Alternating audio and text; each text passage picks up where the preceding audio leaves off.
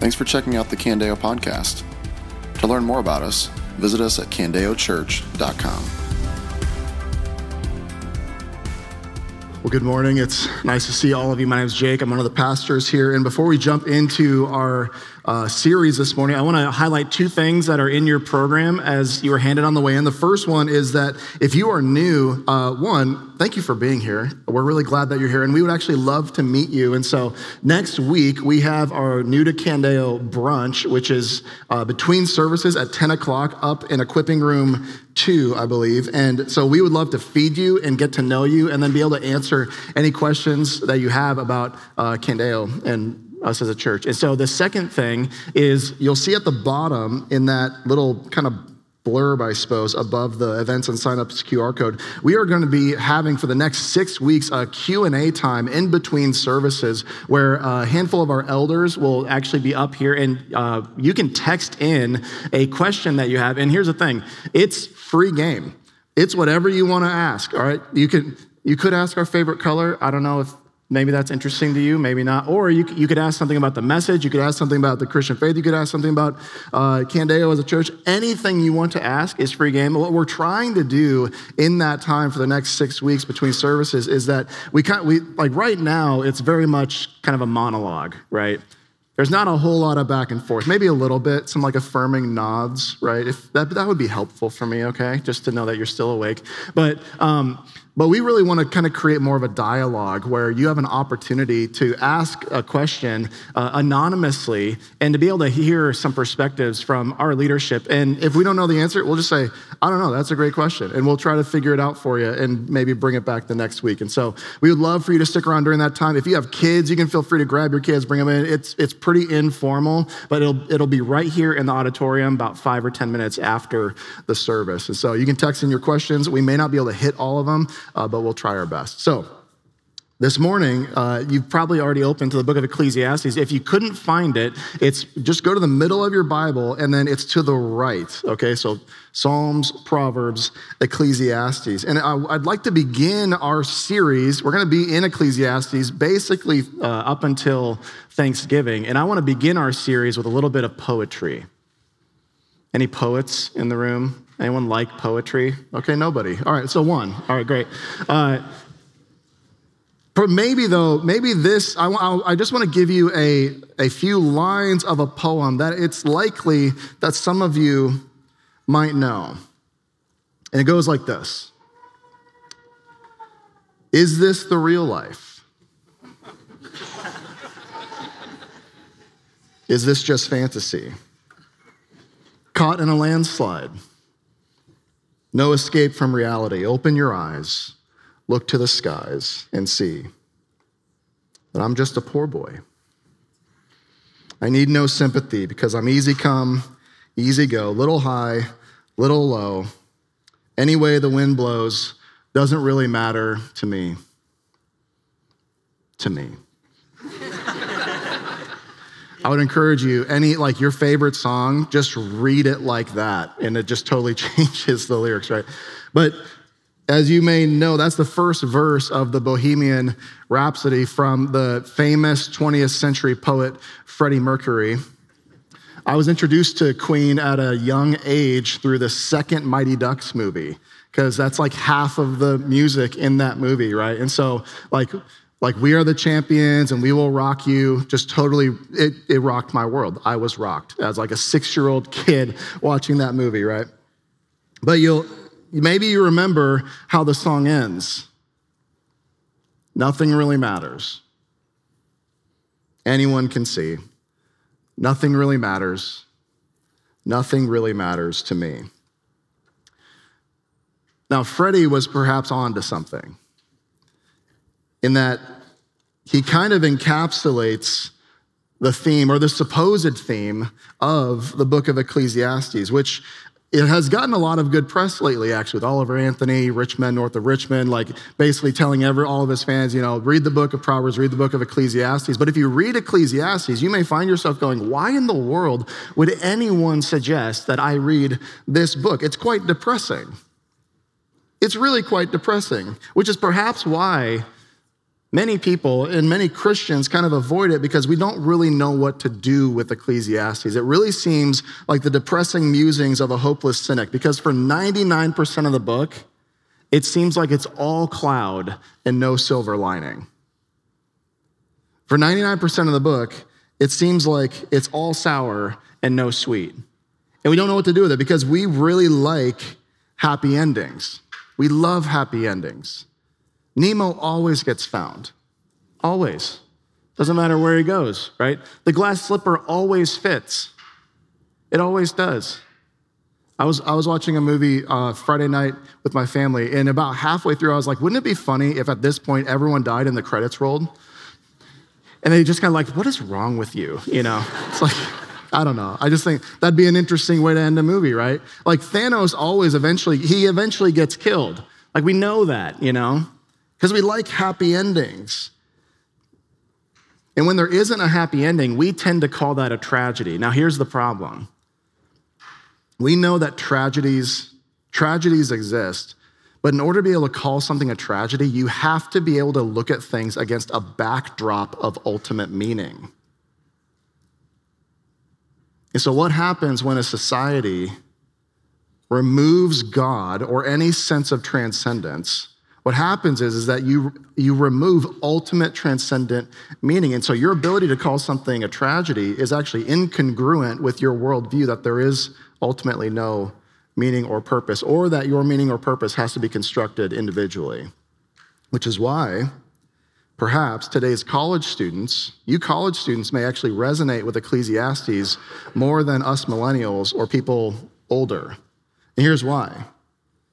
It's because some of you college students, you watched your older millennial siblings be told that they could change the world, that they could do anything they wanted, and then they got a participation trophy like on the way, you know, and then you watched your siblings go into tremendous amounts of debt, graduate with tremendous debt, only to come back home and live in your parents' basement and work at Starbucks. All the while, the world has not changed.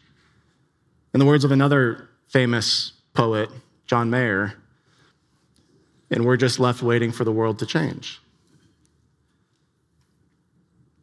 You see, so while Ecclesiastes may strike some as incredibly depressing, for some of us, it may actually be refreshing because it's utterly realistic about life.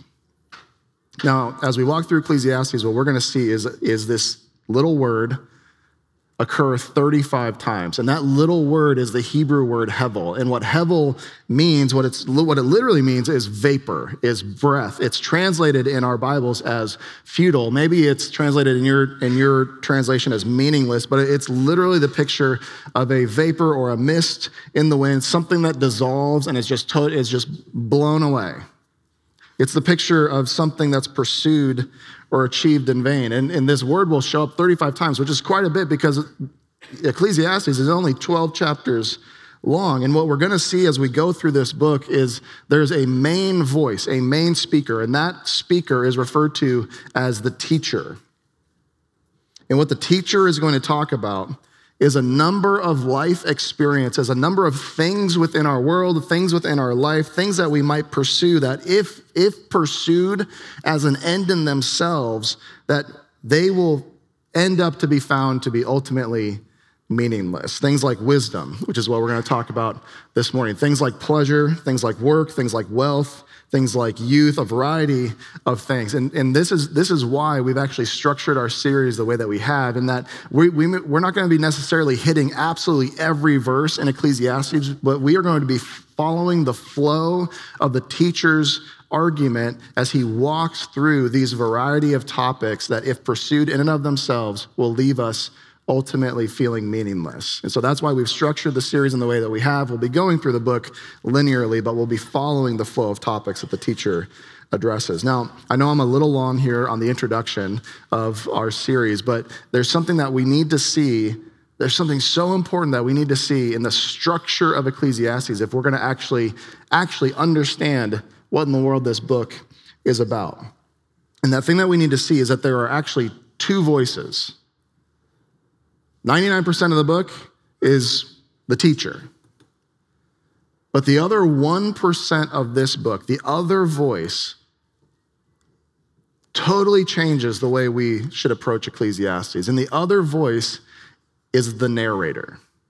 Now, the narrator only appears at the beginning and at the end. So the narrator begins the book in chapter 1, verses 1 and 2. And what the narrator is doing is he is recounting the words of the teacher. So the words of the teacher, son of David, king in Jerusalem. And then he goes on to recount the words. But then in verse 12 of chapter 1, now the teacher jumps in the first person and says, I, the teacher, have been king over Israel in Jerusalem. And then the teacher is talking from chapter 1, verse 12, all the way until chapter 12, where then the narrator jumps back in at the end of the book in verse 9. He says, in addition to the teacher being a wise man, he constantly taught the people knowledge. He weighed and explored. And then at the very end, the teacher wraps up, the narrator wraps up the whole book, everything that the teacher has said. And he says, in light of all of this, when all has been heard, chapter 12, verse 13, when all has been heard, the conclusion of the matter is this: fear God and keep his commands, because this is for all humanity. For God will bring every act to judgment, including every hidden thing, whether good or evil. Now, why is this important? This is important because while the message of the teacher is that everything is meaningless, it's all vanity, it's all futile, that isn't necessarily the message of the narrator. You see, what Ecclesiastes essentially is it's the narrator setting before us a guy who has pursued everything in life as an end in itself and has come up meaningless. But then the narrator comes in at the very end and says, but that's not the end of the story. You could say in many ways, Ecclesiastes is a list of virtues that we find in Proverbs, but pursued in the absence of God. Because we're going to walk through and we're going to see a lot of good things. We're going to see wisdom. Wisdom's good. We're going to see pleasure. Pleasure isn't inherently bad. We're going to see work. We're going to see like things that are, you could find other places in Scripture and go, well, doesn't the Bible speak of these things even in positive terms? Like, so what is with Ecclesiastes? And the point is not that these things in and of themselves are bad, but the point is that the narrator is holding up for us a person who has pursued these things and only these things. Not as a means to an end, but as an end in themselves. What Ecclesiastes does is it affirms the feeling of emptiness that will come if you only pursue these things. Some of you might even feel this futility right now. Maybe you feel a little aimless. Maybe you feel a little stuck in a rut, like life is a never-ending cycle. If you read the first part of chapter 1, you're actually going to see that is basically the point that the narrator is recounting, the teacher is making. It's like life is cyclical. The sun rises, the sun sets, the water goes into the ocean and comes back to the streams, where like everything is cyclical, and we get so incredibly bored with monotony. Some of you may be feeling the futility of the monotonous life where you get up, you go to work, you come home, you eat, you sleep, you drink on the weekends, and then you come back on Monday and you just kind of do it all over again. And what Ecclesiastes is going to do is if you feel like your life is futile, it's going to affirm those feelings, but it's not going to leave you there. You see, when we are hit with feelings of futility because of the monotony of life, or because we have pursued things to their ultimate end and have found them to not be satisfying, what the world will tell you is, well, just find another distraction. Maybe you need to try something else. Maybe you really just need to lean into it more. But we're going to see in Ecclesiastes is an affirmation that, yes, pursuing that as an end in itself is meaningless, but it doesn't have to be. So the challenge of this book is seeing that the teacher really does have something helpful to say. Like just because the narrator is going to come in at the end and say, that's not the end of the story, the teacher really does have a lot of meaningful things to say. And the challenge is to recognize that while his assessment of life is valuable, it's not ultimately the final word. And in our passage this morning, the teacher is in a really curious way beginning his exploration of futility by turning his sights on wisdom, which is something that the Bible consistently speaks very highly of. But here he's saying that even wisdom is futile. Now let's see why. If you have your Bible, again, chapter 1, let's look at verses 12 and 13. In verses 12 and 13, he says, I, the teacher, I've applied my mind to examine and explore through wisdom all that is done under heaven. And then jump down to verse 16, and he says, I have amassed wisdom far beyond all those who were over Jerusalem before me, and my mind has thoroughly grasped wisdom and knowledge. What is he saying? He's saying, in kind of a roundabout way, I'm really smart. Like he's one smart cookie. Like he has a 4.2 GPA, which is, I don't know how that's possible. Extra credit, I don't know. He's like the smartest guy you'd ever know. You know, for us, we want to know something and we just Google it. Pull out our phone, Google it. Well, they didn't have that. And so what do? They didn't Google it. They'd say, go to the teacher. The teacher was the ancient version of Google. Now, if anyone, and because of that, if anyone should have understood the purpose, the meaning of life, it would have been him. And yet, go to verse 17 in chapter 1. I applied my mind to know wisdom and knowledge, madness and folly. I learned that this too is a pursuit of the wind. What is he saying? He's saying learning, wisdom, knowledge, it's all meaningless. Students, welcome to college. Good grief, right? Like we're 3 miles away from a college known for its teachers' college, right?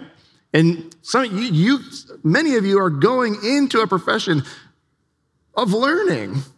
And yet here the teacher is saying, doesn't matter. Wasting your time, change your major. It's all meaningless. So, some of you kids are gonna wake up like tomorrow and tell your parents, like, well, I don't have to go to school anyway. Jake said that this doesn't matter. You know, Marty and Tiss, just hold on, all right? Don't end here. Now, to be sure, anti-intellectualism is a real thing and is a danger that should be avoided, right?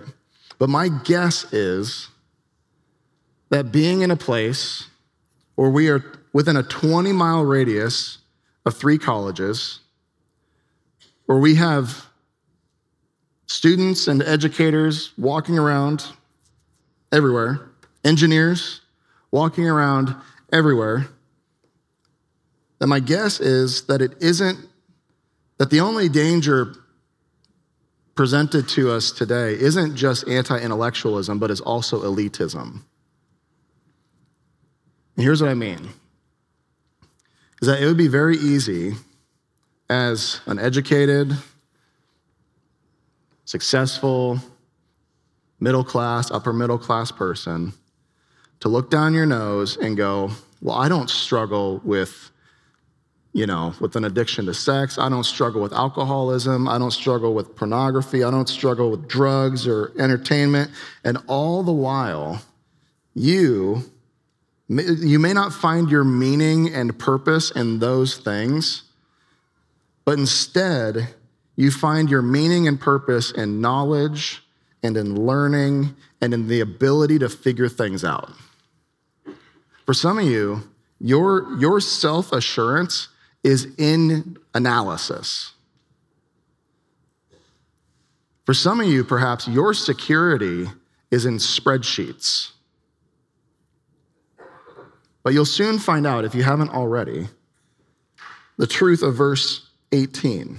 Chapter 1, verse 18. For with much wisdom is much sorrow. As knowledge increases, grief increases. Someone once said of Steve Jobs that the problem with being a brilliant designer is that you have to live most of your life constantly dissatisfied. Perhaps you've experienced something similar, right?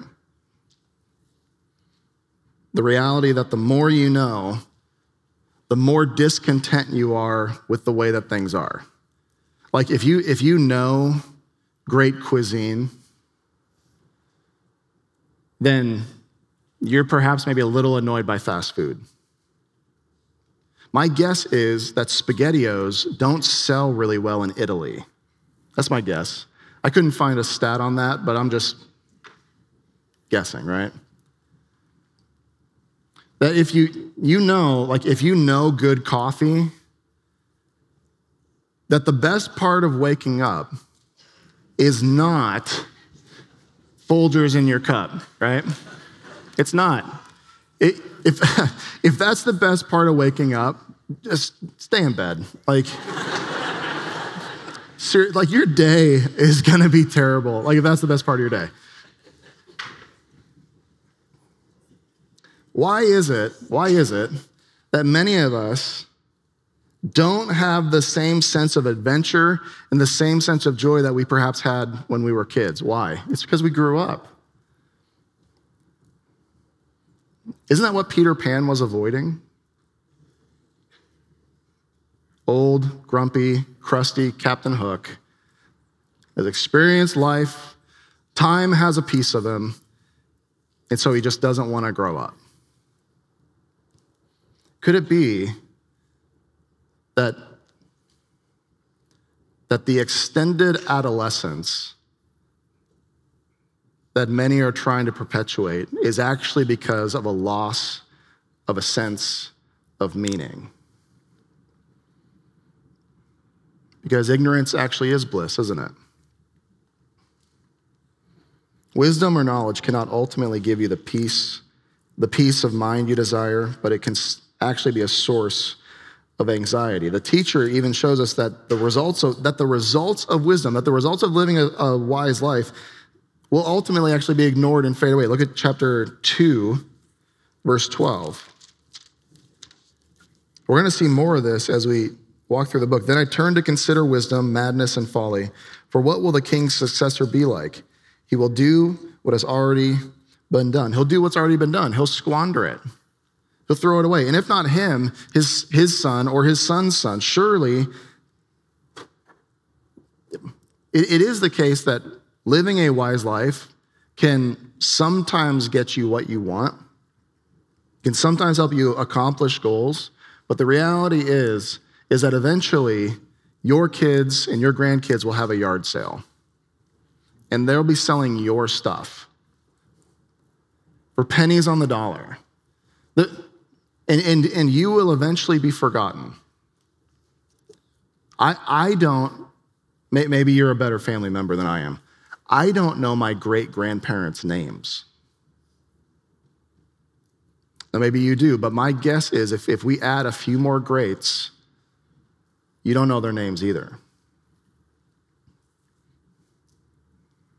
See, wisdom can't change the human condition. No matter how wise or smart you are, you'll eventually die and be forgotten. Now, let's pray. No, I'm kidding. We're not going to end there. So, I've always wanted the movie to end that way, right? So,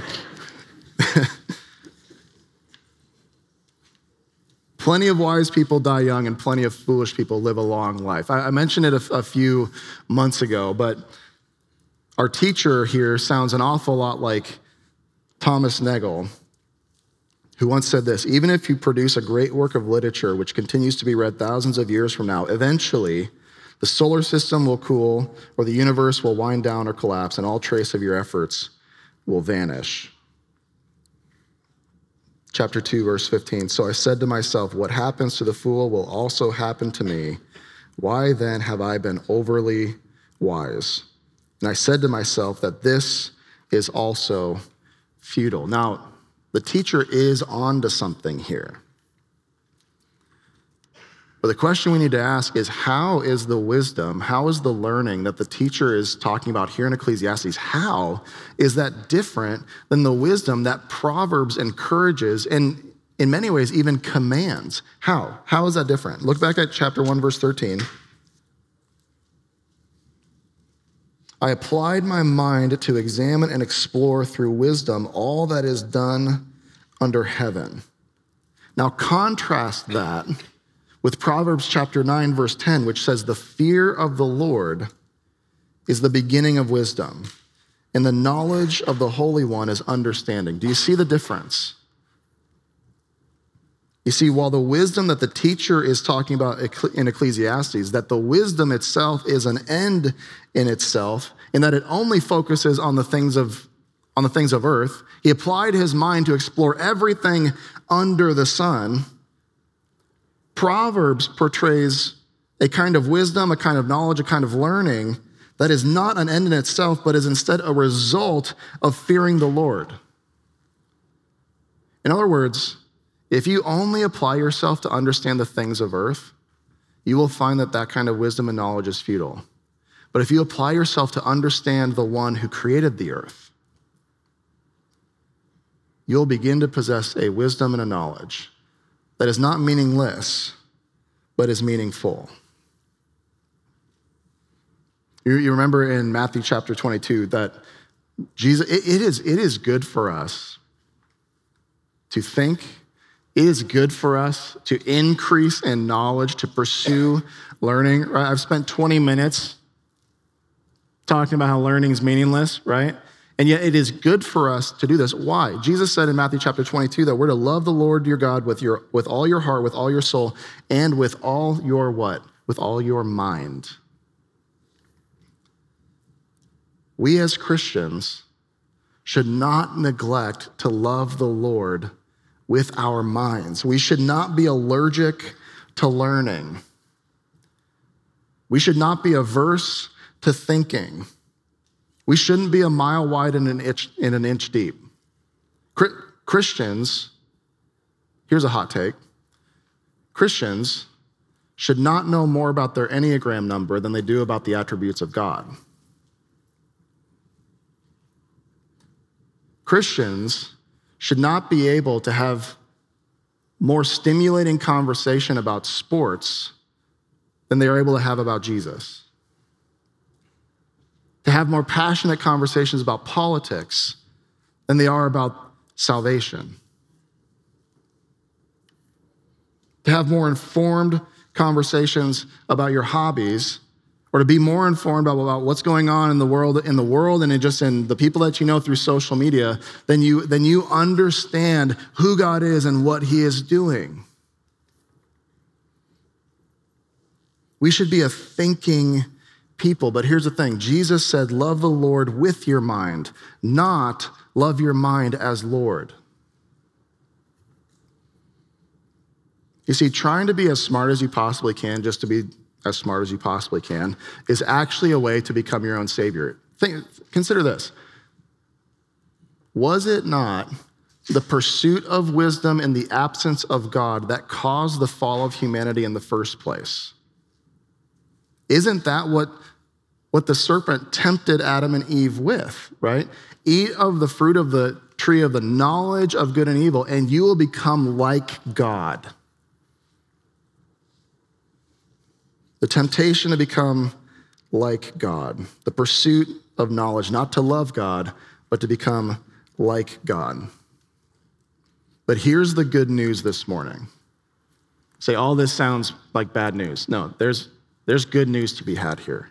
Here's the good news this morning, is that there is a wisdom, there is a knowledge that doesn't lead to futility, that doesn't lead to meaninglessness, but gives meaning to our otherwise meaningless lives, to our otherwise meaningless pursuit of knowledge and wisdom. And it's what Paul lifts up in 1 Corinthians chapter 22. It'll be up on the screen. Here's what he says. For the Jews ask for signs and the Greeks seek wisdom, but we preach Christ crucified, a stumbling block to the Jews and foolishness to the Gentiles. Yet those who are called, both Jews and Greeks, Christ is the power of God and the wisdom of God, because God's foolishness is wiser than human wisdom, and God's weakness is stronger than human strength.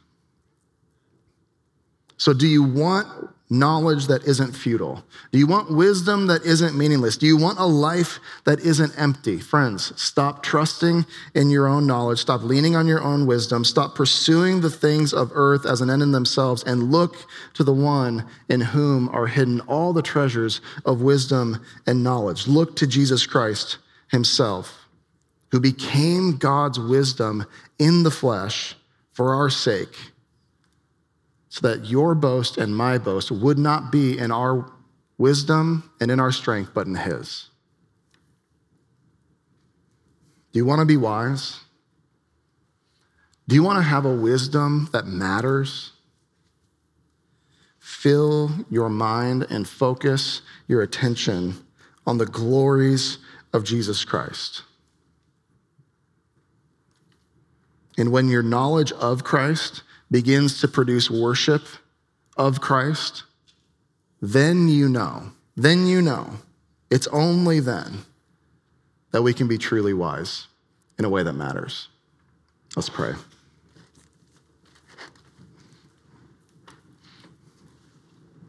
Oh, Father, we thank you for sending Jesus, your wisdom incarnate. Oh, would you free us from the pursuit of futile things? Would you free us from being wise in our own eyes, from loving our minds as Lord, from filling our minds with everything but the glories of you, Jesus? Oh, Lord, would we be a wise church in a way that matters for eternity?